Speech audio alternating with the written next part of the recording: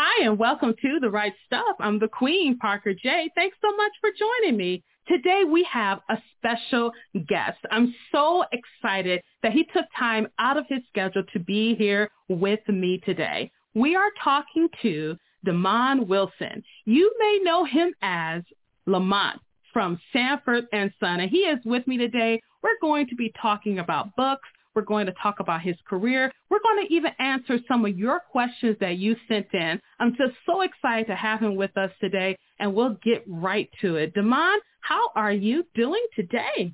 I'm as fine as the hair on a tortoise's shell. I love it. I love it. I'm so glad you're here. I just can't tell you how much of an honor it is to have you, because I remember growing up seeing you, watching the show, and now you're here. So it's very exciting to talk to you today. I was really drawn, because I know our listeners and our viewers are going to want to talk to you about different things. So I was really drawn to your books that you have. So I want to talk about that. Got lots of questions that came in. Lots of people just want to say thank you for making them laugh over the years. Some people want to thank you for your service. So all that's coming up within this podcast. So before I do that, I want you to go ahead and just answer one question. How did it all get started for you? In the entertainment industry? Yes, sir. I started on Broadway at the age of 6. Yeah. And in the business, went to college, dropped out on my sophomore year, in the last semester, to go to do a play, and got drafted and spent 67 to 68 in the Republic of Vietnam, decorated veteran. Came home in 68, worked on Wall Street briefly, got a road show, Boys in the Band, a national company, and came back to New York and met Robert Hooks, who was, well, actually, when I came back, Barbara Ann Teer had a theater up in Harlem, the National Black Theater, and she cast me in a play that became eventually a movie that I think the late Brock Peters directed, called Five on the Black Hand Side, and pretty much everybody from that cast, once it went to Broadway, became successful. Janelle Allen, Teresa Merritt,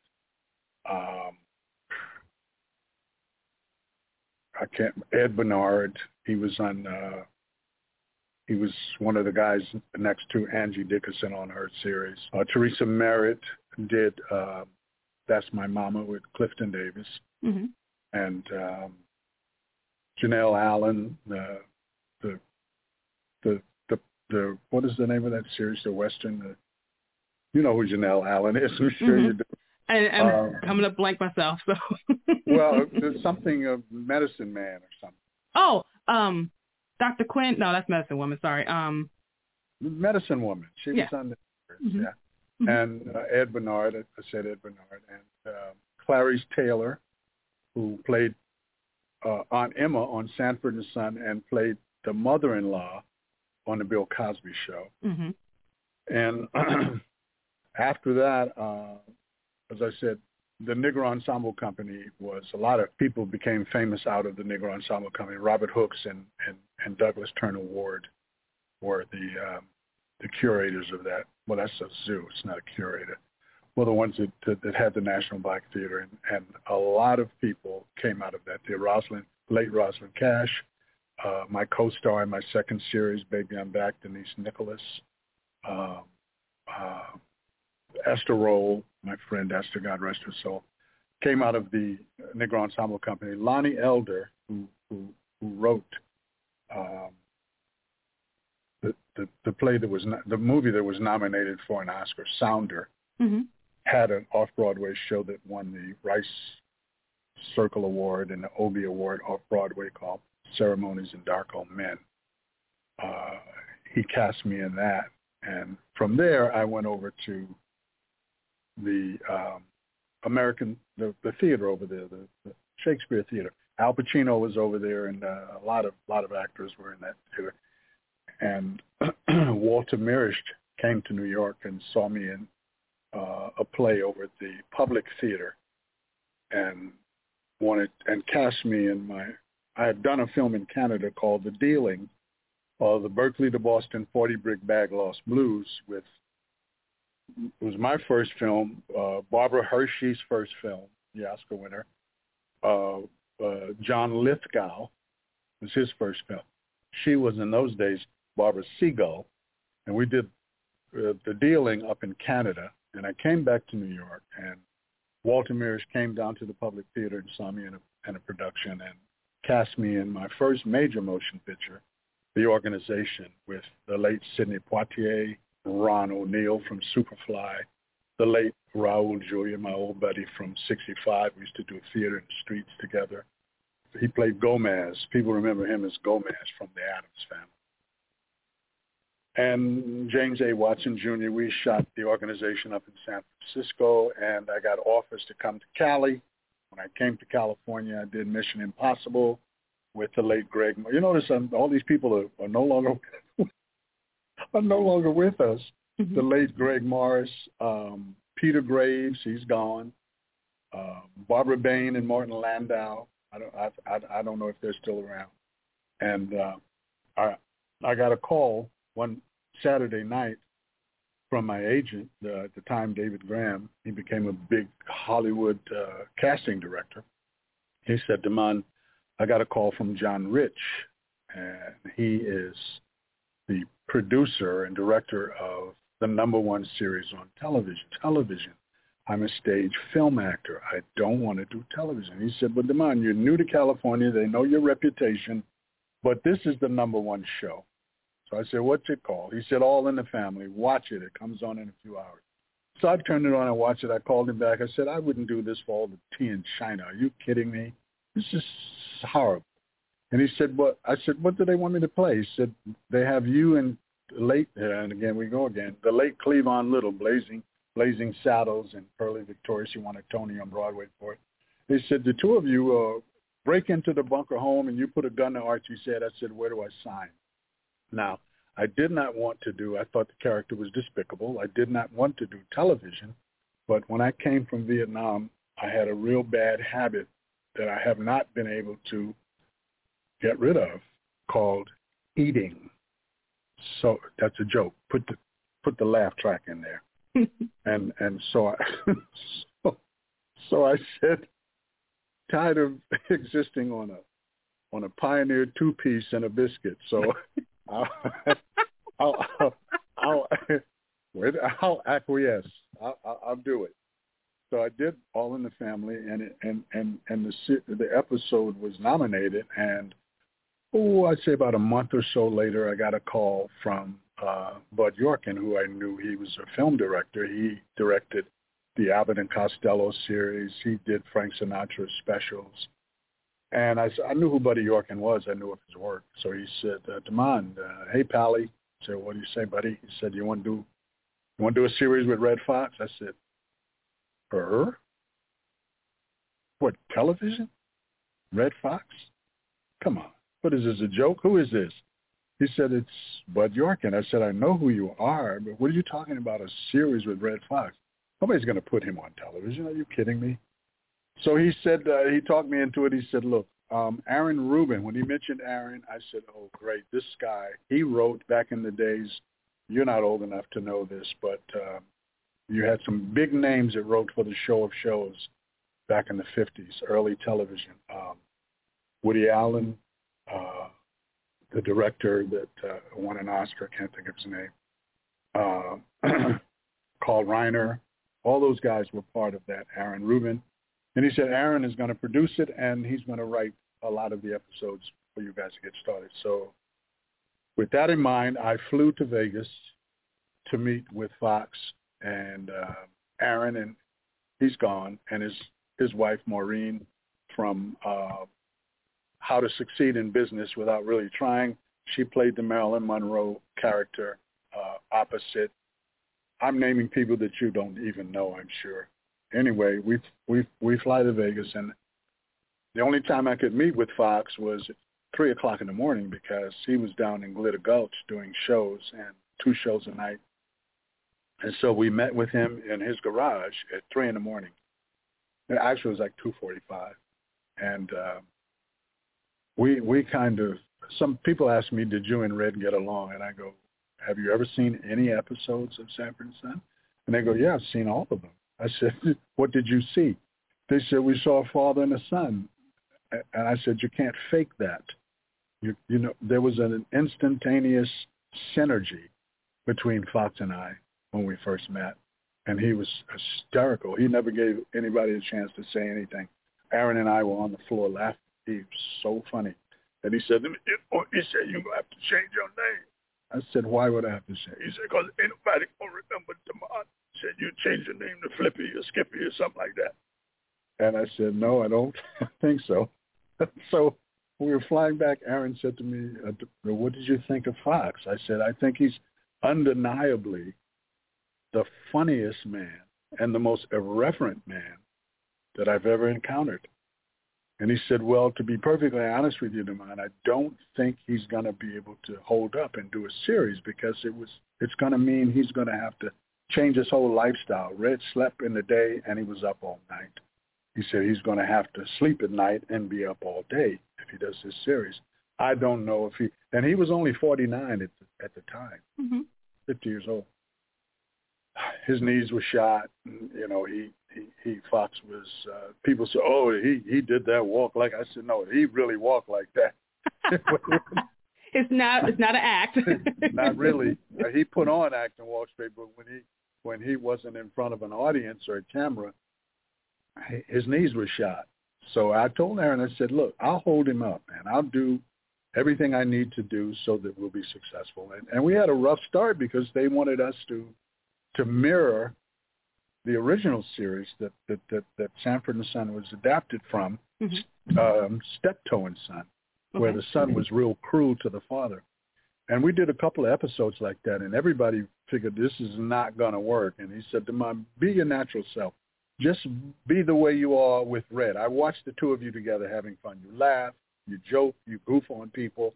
Just be that guy, but be the one that kind of controls him a little bit because, you know, when you have a comedian, you had Dean Martin and Jerry Lewis. Jerry was off the chain and Dean was the straight man. He was the handsome guy who kept Jerry from going too far. Rowan and Martin, same thing. Abbott and Costello, same thing. So he said, we want you to be his straight man, and you have to be. We chose you because you're intelligent, you're theater trained, and you're the perfect foil for Fox. And who knew? I mean, the show took off. We shot the pilot in October of '71, and it aired in January of '72. And in those days, the World Series got the biggest ratings. And the pilot went through the ceiling. It just went crazy. And we were launched. When we went to NBC, we were literally dressing in the hallway dressing rooms for people that came to do like the Carson show or the Bob Hope show or the Dean Martin show. Our parking space was all the way down at the bottom. At the end, it was Johnny Carson, Flip Wilson, Bob Hope, Dean Martin. Sammy Davis Jr. was over there in NBC at the time doing the Palace. Bobby Darin and Redd, and then myself. We were all the way down at the end. Inside of 1 year, it was Redd Foxx, Demond Wilson, Johnny Carson. We became what Redd said. We were the HNICs at NBC. Flip Wilson was walking around wearing a cap that had HNIC on it. And Redd said, you ain't going to be wearing that much longer. You're going to have to take that off. So we had a wonderful time. That's why I wrote the book, Second Banana, the bittersweet memoirs of the Sanford and Son years. They weren't all sweet, but Redd and I never had a crossword. We never had a disagreement. Never. We had disagreements with other people, but together we would never. When he decided he wasn't going to do the show, that's the only time that I felt any kind of egregiousness. I was walking down the hall at NBC one morning, and Abernathy, who was the anchor at NBC, said, how does it feel, Damon? And I said, how does what feel? He said, you didn't read Variety today? I said, I don't read Variety any day. He said, what about the Hollywood Report? I said, I don't read that. Come on. What is it? He said, Redd announced that he was finished. This was his last season. And that hurt me. It hurt me not because I was going to be out of a job, because I had $1 million contract at CBS to do my second series, Baby I'm Back. Those people came to me a year before in 1970. They came to me in 1974, 74, 75, and said, Damon, when this is over, we have something for you. So, but he put a lot of people out of work. But the thing that hurt me was that we always shared things. You know, if he had something on his mind, he'd come to me and he'd share it with me, and vice versa. But this, he just made that decision, and it hurt. I never confronted him, never said a word about it. Our relationship remained the same, but I was kind of wounded. It kind of hurt me. It'd be almost like coming home and thinking everything is fine, and your wife is gone, and then there's the divorce papers sitting on the counter. Yeah. You know, you say, wait a minute, last night, what? Well, yeah. You know, so that hurt. But like I said, I reiterate, I wasn't upset about being out of work, because I immediately went to CBS and started Baby I'm Back in 1978 with Denise Nicholas, the late Helen Martin, who I knew from back in the 60s. When I went to the Army, Helen had a party for me in 1966. I'll never forget that. She played my mother-in-law on Baby I'm Back, and little Kimmy Fields was a little 6-year-old girl. Her best friend at the time was Janet Jackson, and the whole Jackson crew used to come over to the shows. On Wednesday, Michael would be back saying, hi, Damon. So I was like 18 years old. He was a cute kid. He was shy. He'd stand backstage. Hi, Damon. I said, hello, Michael. How are you? I'm fine. Just an adorable kid. From there, I went to do The New Odd Couple at ABC. So I did NBC, CBS, and ABC, and I worked opposite the late. Jesus, is anybody but me still alive? I got Hal Williams lives down here. I live in the desert, and Hal Williams lives down here, and Hal is like 84, 85, and the other police officer is still around. He's in his 80s, and Lynn Hamilton, Donna, is like 94 years old, and everybody else is gone. Marlo's gone.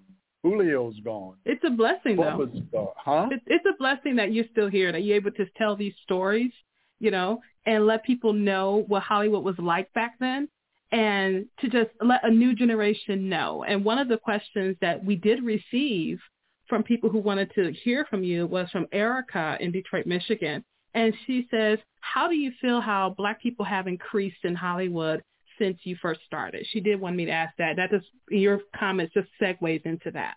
Well, I'll tell you, I'm not happy with the images that I'm seeing portrayed. I'm not pleased with the way women are being presented. I mean, they're objectifying themselves. Yeah.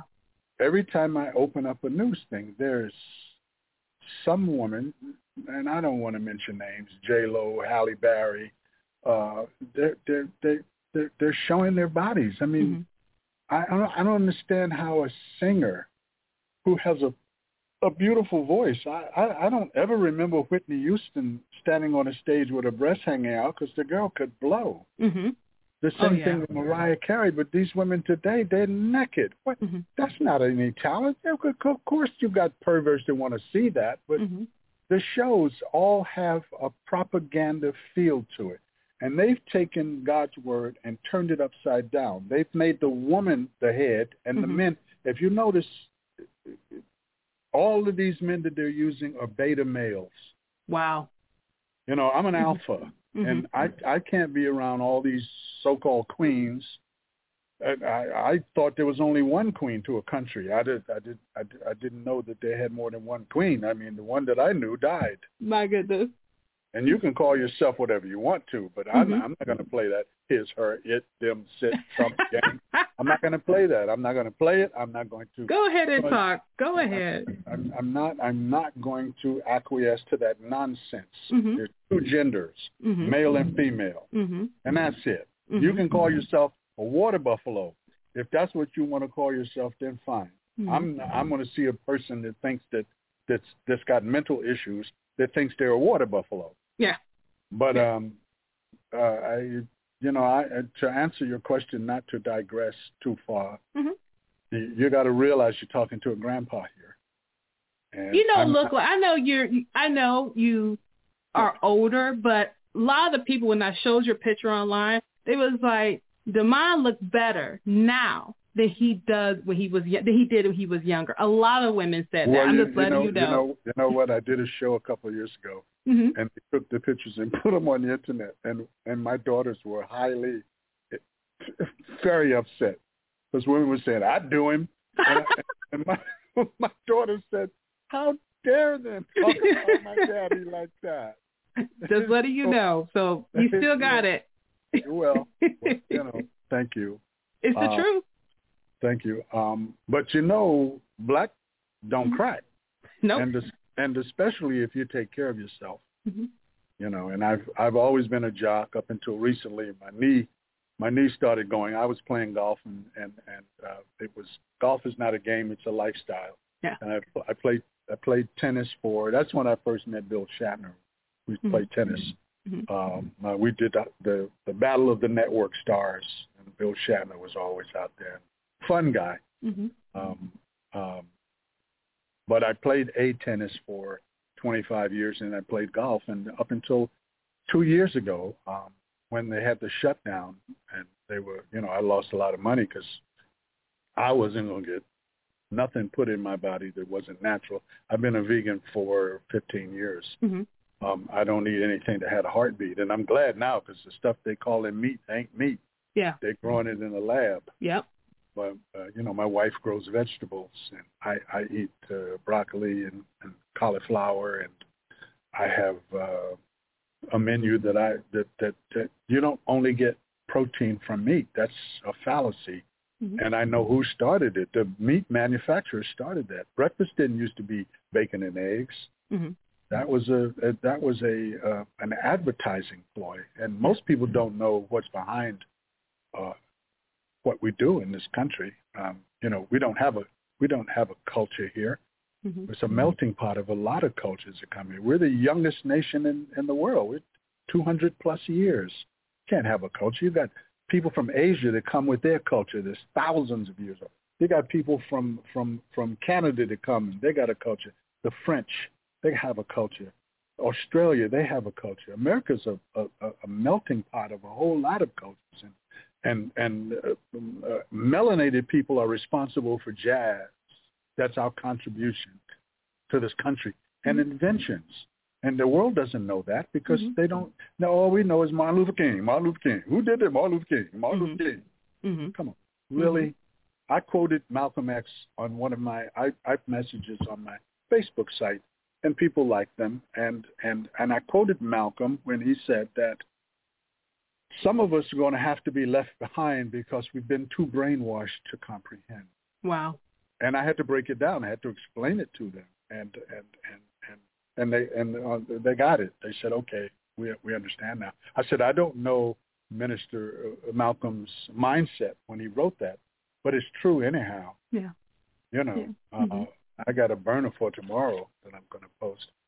But getting back to the young lady from Detroit, I'm not happy with what I see. I did last summer. I was in Lynchburg.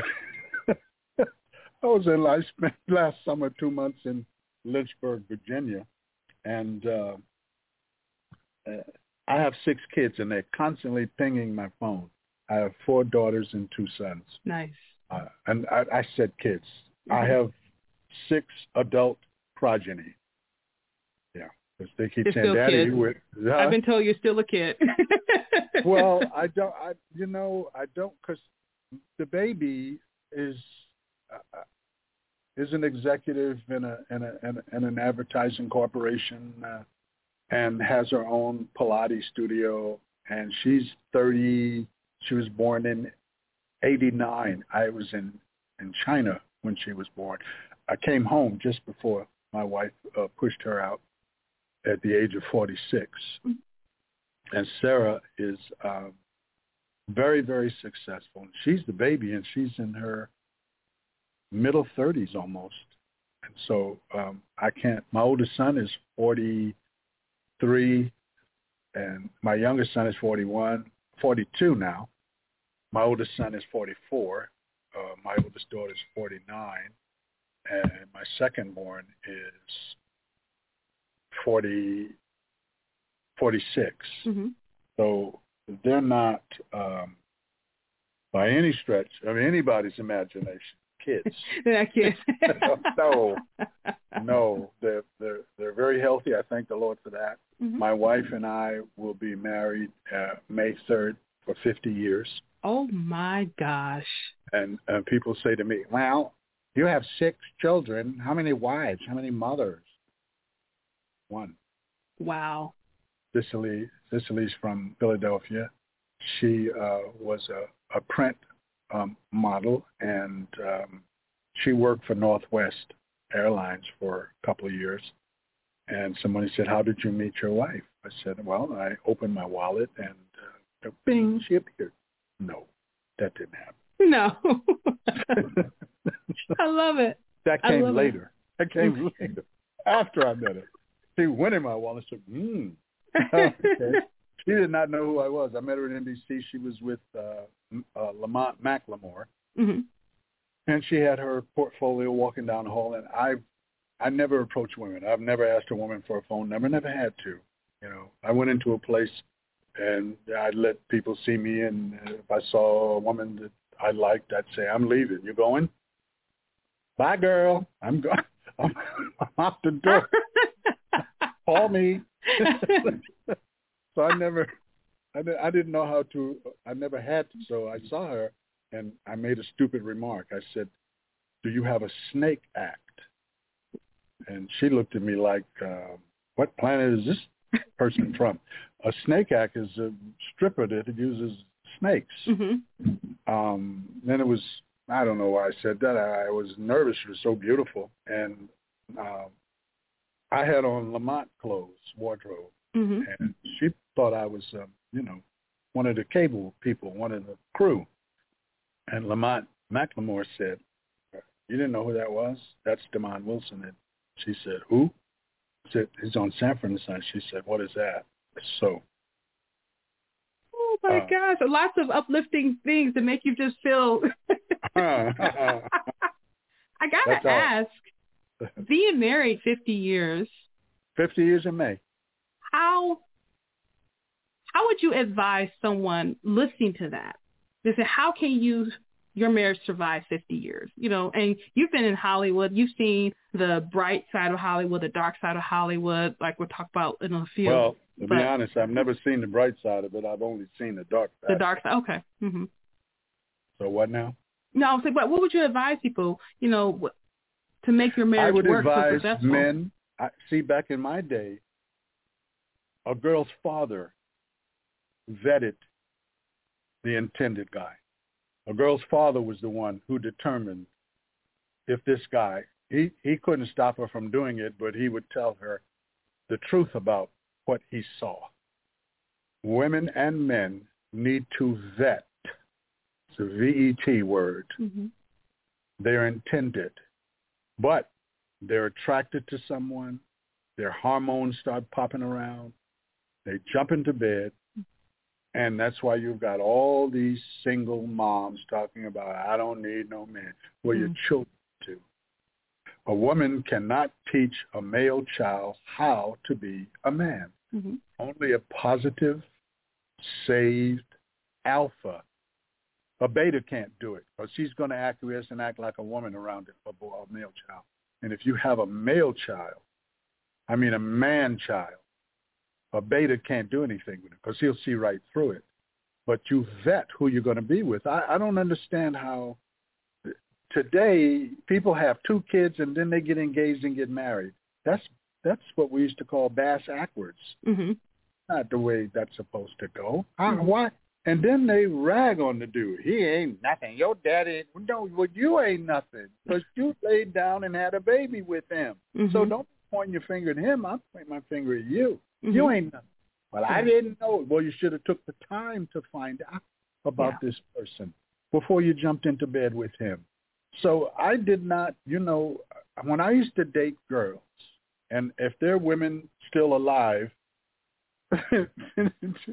that dated me before I got married, coming up on 50 years, they know I was with my wife for almost 2 months before I touched her. Mm-hmm.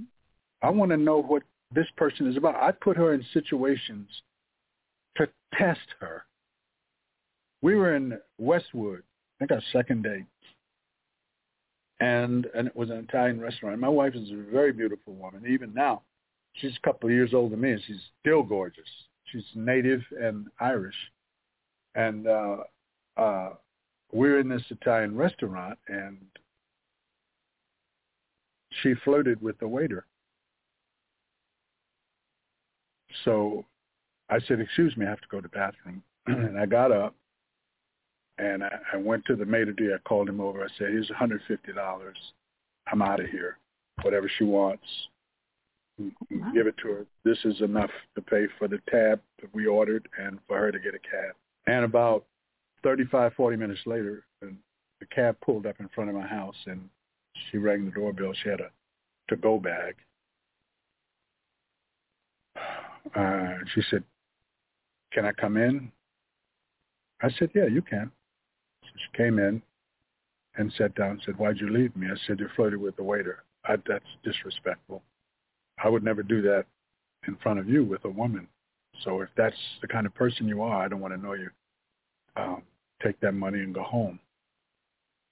And don't leave anything in my house, because if I find something you left, I'm throwing it away. That's an excuse for you to come back. She went home. She called me and apologized and said, I'm sorry. And I said, if we're going to have anything, then you got to know that you can do whatever you choose to do. You're a grown woman. You're a year or so older than me. You choose to do something, you do that, but you don't do it around me. I'm not going to do it around you. Right. And don't go out with me with your breasts pushed all up and wearing whore clothes. I'm not a whore. Yeah, but you got the uniform on. Wow. You can wear whatever you want to wear. You're a grown woman, but I don't fight with women like that. But that's why I said earlier, women are objectifying themselves. They were saying men were objectifying them. No, you objectify yourself. Mm-hmm. What is it with everybody? A woman has all of the things that not these people that want to be women, but a real woman is born with breasts, a vagina, and legs and hair and all of the things. We all know that. Why? Is that all you have to offer? Is that all you're bringing into a relationship is a vagina? Mm-hmm. Is a man, and the only thing he's bringing in there is a penis? Wow. That's not grounds for somebody to get married. A woman has to respect a man first. She has to be nurturing. If she plans on having children or not, she has to be nurturing. And I'm not talking about kowtowing to a man. You're the king, and I'm your servant. I'm not talking about that. Mm-hmm. But it has to be a mutual respect. My wife respects me, and if she doesn't, she hears about it. I go, hey, that's disrespectful. I'm sorry, honey. Mm-hmm.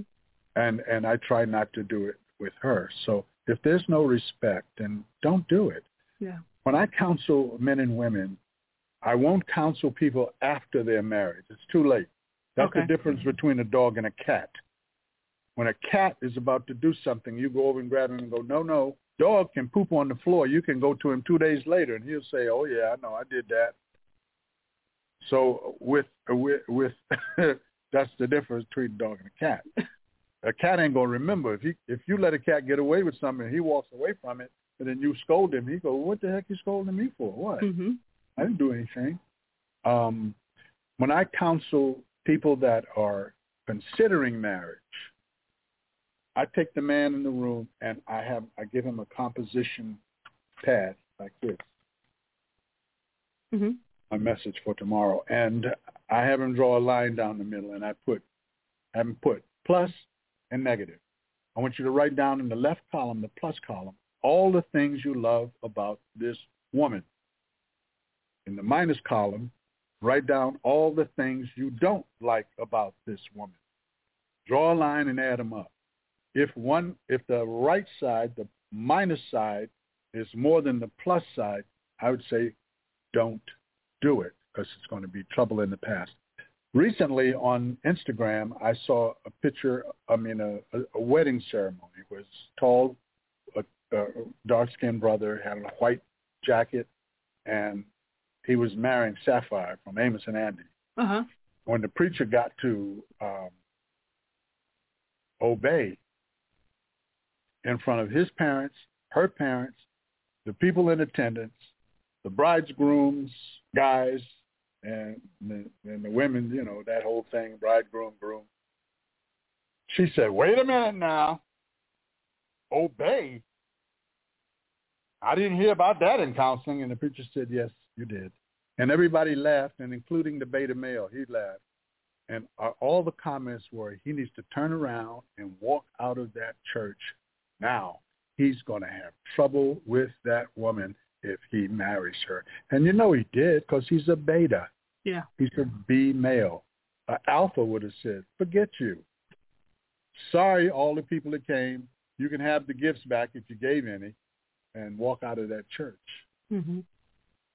So if the minus outweighs the plus, my suggestion is you don't do it. Mm-hmm. I love your wisdom that you are sharing from all the experiences that you have. And I know I want to get to some more of our questions that we received from people. But before I do that, what I really want you to talk about, and you alluded to it earlier, was the dark side of Hollywood. And you wrote a book to that effect talking about the new millennium. And this is what really I wanted to really just have a quick conversation about that, because new age ideology, new age things are rampant right now. And there's a cover of the book to the viewers. There's the new millennium, new age expose. And you wrote that, and I would love to know. 26 years ago. Yeah. And it covered everything that's happening now in America and the world, from education to the church to politics, how it started, why it started, where it started, and where it's going. It's all in that book. 26 years old. The copyright is 1998. And people, my people, melanated people, I don't like that African-American term. I'm not African. Mm-hmm. I've been to Africa. Africans don't say I'm African. No. They say I'm Nigerian. Mm-hmm. I'm a Kenyan. But this African-American nonsense, I'm not African-American. I'm in America. I'm a melanated man of mixed heritage. Mm-hmm. But my grandfather was white, so what am I supposed to say? Hey, what did melanated, like you said. Yeah, that's what I am. I'm melanated. A melanated alpha. What does Lamont know about this? This is conspiracy theorist. He's a conspiracy theorist. I said it's a conspiracy, but it's not a theory. Yeah. And now all of the things, and people are sending me, asking me questions. I said, get the book. It will tell you everything, why it started, how it started. It talks about the Illuminati. It talks about the Freemasons. You said something very important. You said, I like you telling us about your experiences in life. And I only speak from experience. I don't speak out of the south end of a northbound mule. Yeah. I speak from experience. And my experience is I spent 3 years putting this book together. And everything in there is happening today, right now. I heard the people applauding Carl Sayer in 95. But me, the melanated man, Second Banana, my second book, the fan-based book, is a hard copy, coffee table size, dust jacket. That's selling all over the world. Sanford and Son is in 40-some foreign countries in the world. My new series, Eleanor's Bench, the new series that I was in, the miniseries, is owned by Sony Entertainment, and it's on Pure Flix, which is a faith-based network. People say, what am I doing? Well, the storyline was close to my heart. My daughter in the show, Karen Abercrombie, brilliant actress.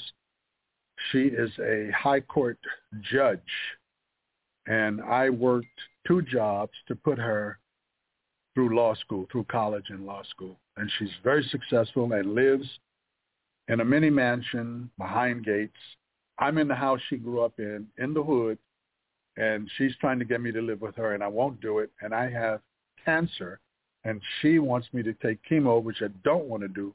By the way, the American Medical Association has had a cure for cancer for over 40 years, but there's so much money in it that they're not going to bring it out. No.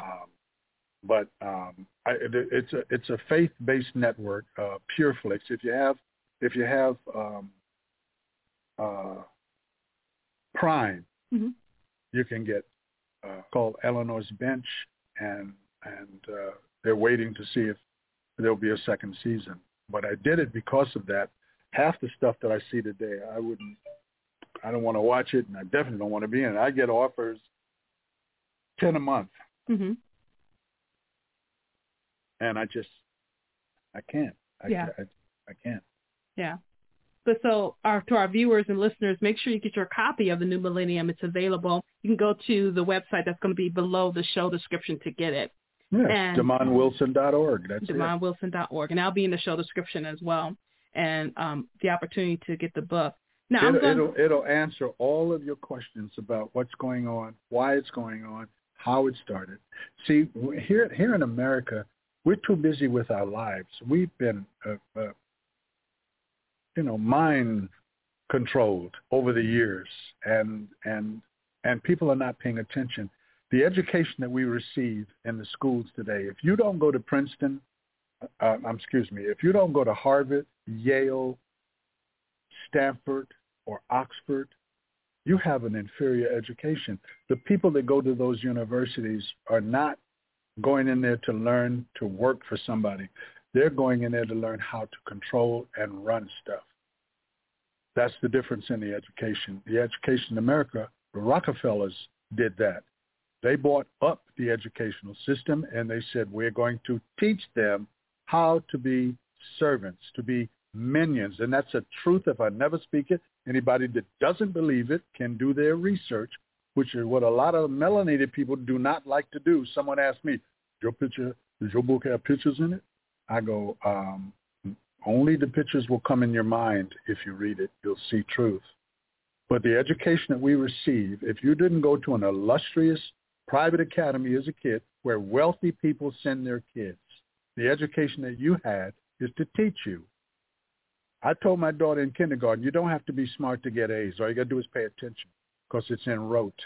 And Sarah was principal's honor roll from kindergarten through high school, Dean's List in junior college, Dean's List through Cal Fullerton, and Dean's List through her master's at Grand Canyon because she listened to Dada and she knows what people that are intelligent know. The education that you receive is not for you to run the world. It's for you to work.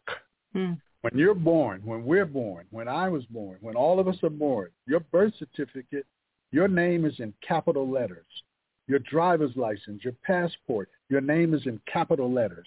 People never question that. They don't even know why. It's because America is a corporation. People talk about the president is the most powerful. That is nonsense. America is a corporation. The president of the United States is merely the CEO of the United Corporation of America. When you're born, your name in capital letters, there's a U and there's the corporation U. That means you owe the government for the rest of your life and even after you die if you don't have a will. Your assets will go into probate. That's what that capital letters are. Don't believe me, people, listen, go look at your driver's license. Go look at your passport. Go look at your birth certificate. Go look at your Social Security card. Your name is in capital letters. That means that you are a commodity. And don't think America is broke. That's nonsense. If we're broke, what are they sending to the Ukraine? Pesos? Their gold is not the only thing that gives worth. You know what the number one worth of America is? It's citizens. That's why they're taxing you into craziness. Food has gone up. Gas has gone up. All the commodities. And if you look at your birth certificate, your driver's license, your Social Security card, your passport, you'll see your name in capital letters. That means that you are a commodity. And don't think that gold is the only thing that backs money. They've got more army installations in Africa where all of the riches are than they have in America. They're not just there marching and doing drilling. Okay? I love this. It's opening my mind to new thoughts and ideas, and I appreciate you being willing to share that with our listeners and our viewers. And so I'm going to have you give an opportunity to talk back to some of the comments that we received. The first one is from Tina from San Diego, California. She says, please tell him my husband and I were just talking about that show, Sanford and Son, and thank you for all the laughter you brought to our lives, and we're praying God's blessings on you and your loved ones. Oh, praise the Lord. Thank you. Buy my book. If you're a fan of Sanford and Son. It's called Second Banana, The Bittersweet Memoirs of the Sanford and Son Years. Somebody said, why is it bittersweet? I said, are you married? They said, yeah. I said, was your marriage always sweet? They said, no. Was it always bitter? Bittersweet Memoirs of the Sanford and Son Years. That's also on demondwilson.org. And thank you, darling, from Tina from San Diego. Unlike Biden, you see, I can remember. I love it. Look, I don't have to listen. If people think I don't have no dog in that race, okay? I just know that one is the flip side of the other. Presidents, I'm going to say something now that's going to blow people out of the water. Your vote don't mean jack. Presidents are put in their office, not your vote, not elected. Susie Q from Facebook says, I grew up watching that show, and whoa, he still got it gorgeous. And that's from Susie Q from Facebook. Well, wait a minute now. My daughters are going. Thank you, Susie Q. Thank you, sweetheart. Thank you. Jeremy from Dothan, Alabama says, Lamont was the perfect foil for Fred. Those two took up a huge part of my childhood. Listen, Lamont, I'm not married. I still got to sow some wild oats. Pop, at your age, you ain't got no wild oats. You got shredded wheat. But he said, yeah, but I still got some snap, crackle, and pop. So that's from Jeremy in Dothan, Alabama. Now, we got a few questions from Deborah in Sweetwater, Florida. And I've been down there. She says, what did you enjoy most about Sanford and Son? My paycheck at the end of the week. Well, that's partially true. Yeah. Because as I said, I reiterated in the beginning, I never wanted to do television. And once you do television, you kind of, especially if you have overwhelming success, like Redd and I had. I mean, that show now and the characters on that show have become icons. As long as there's pop culture, there'll be a Sanford and Son. And Redd said to me, he says, you're going to be making money off that show long after I'm dead. And he added the N-word at the end of it, but I'm not going to say that. What I enjoyed the most was it was a fun fest. It was hard work. Don't get me wrong. People think that it's not hard work, but it is. It's, we would come in on a Monday morning after shooting 2 shows. In those days, you shot 2 shows. You shot a dinner show, and then you shot a 5 o'clock show and a dinner show at 8. And they combined the best of the 2 to make 1. And then on Monday morning, we were back in there reading a script for the week after the one we were going to do starting on Monday, rehearsing on Monday. So it was constant, and it's exhaustive. It's tiring. You don't see your family. my wife was having baby after baby after baby. So, you know, yeah, I think it has something to do with the water in L.A. or something. Especially having all the babies is the water. Yeah, water. I told her, stop drinking that water. So Barn and this other comment kind of go hand in hand. So Barn says, why do you think Sanford and Son has continued to resonate with audience decades after it first aired? And then this gentleman, a person rather, says, this person, AE7834, says, I can attest to that. I'm 39 and I love it. They also said, please give him a big hug for me and thank him for his work, especially for his service in Vietnam. Well, thank you very much. Sanford and Son was real. That was the difference. They didn't see homogenized television. The late Diane Carroll, brilliant, beautiful woman. I had breakfast with her one morning aboard a Delta Airlines. She was sitting in the bulkhead in the first class section, and I was seated behind her, and she was such a lady.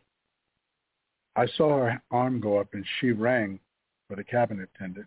Bing! It was a morning flight, 7 a.m. flight. I saw her when she got on the plane, sitting in front of me. And so I saw her whisper in the attendant's ear, and the cabin attendant said to me, Mr. Wilson, Miss Carroll would like to know if she could have breakfast with you. All she had to do was turn around and say, hey, dude, you want this? She was such a lady. I have never been.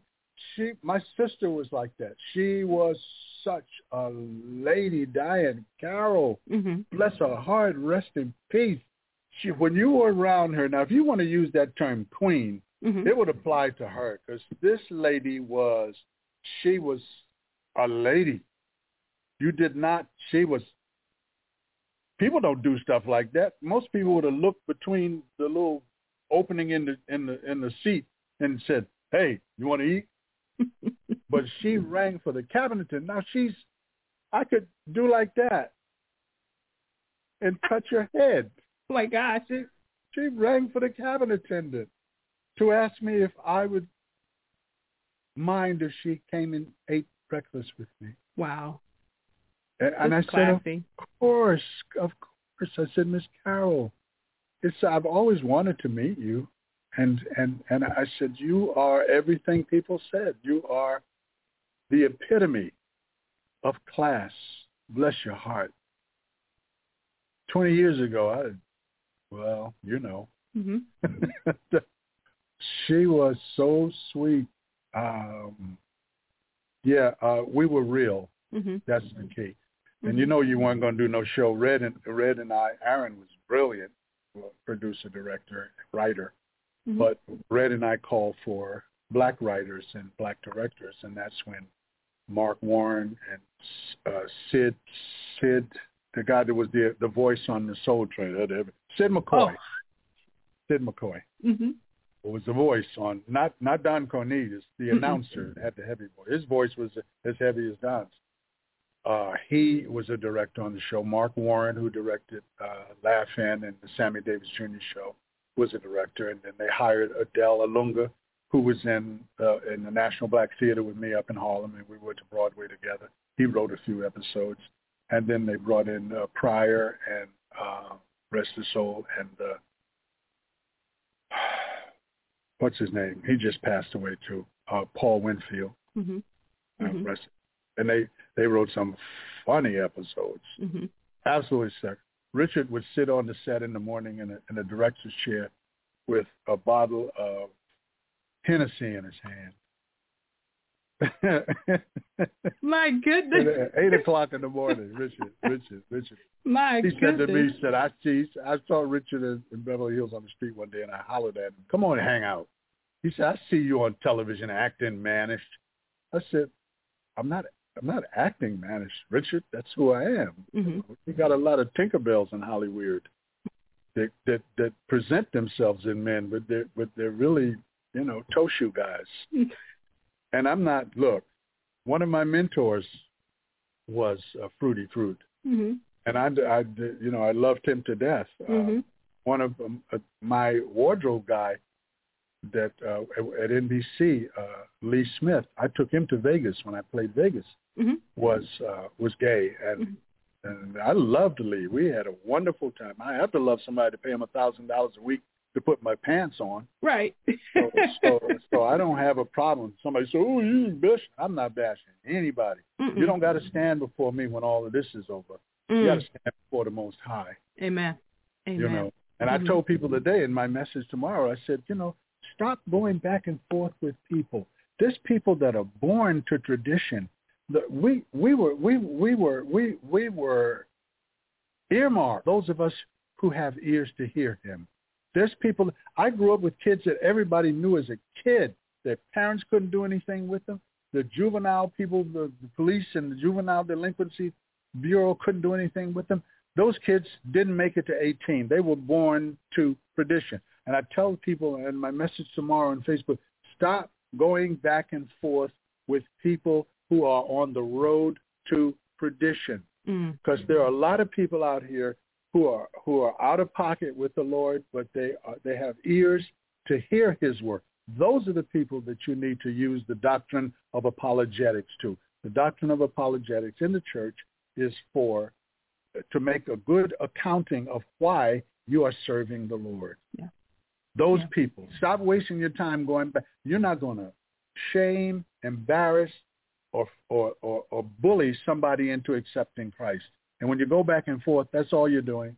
And the devil is in the midst of it. The word says where one or two are gathered together, there he is in the midst of it. I start talking to my wife about the Lord. Every morning we have she prays in her room, I pray in my room, and we come together over the breakfast table and we talk about the Lord's word and we read scripture. And I'm always inspired for messages. I have my Sabbath message. By the way, the Sabbath is Saturday.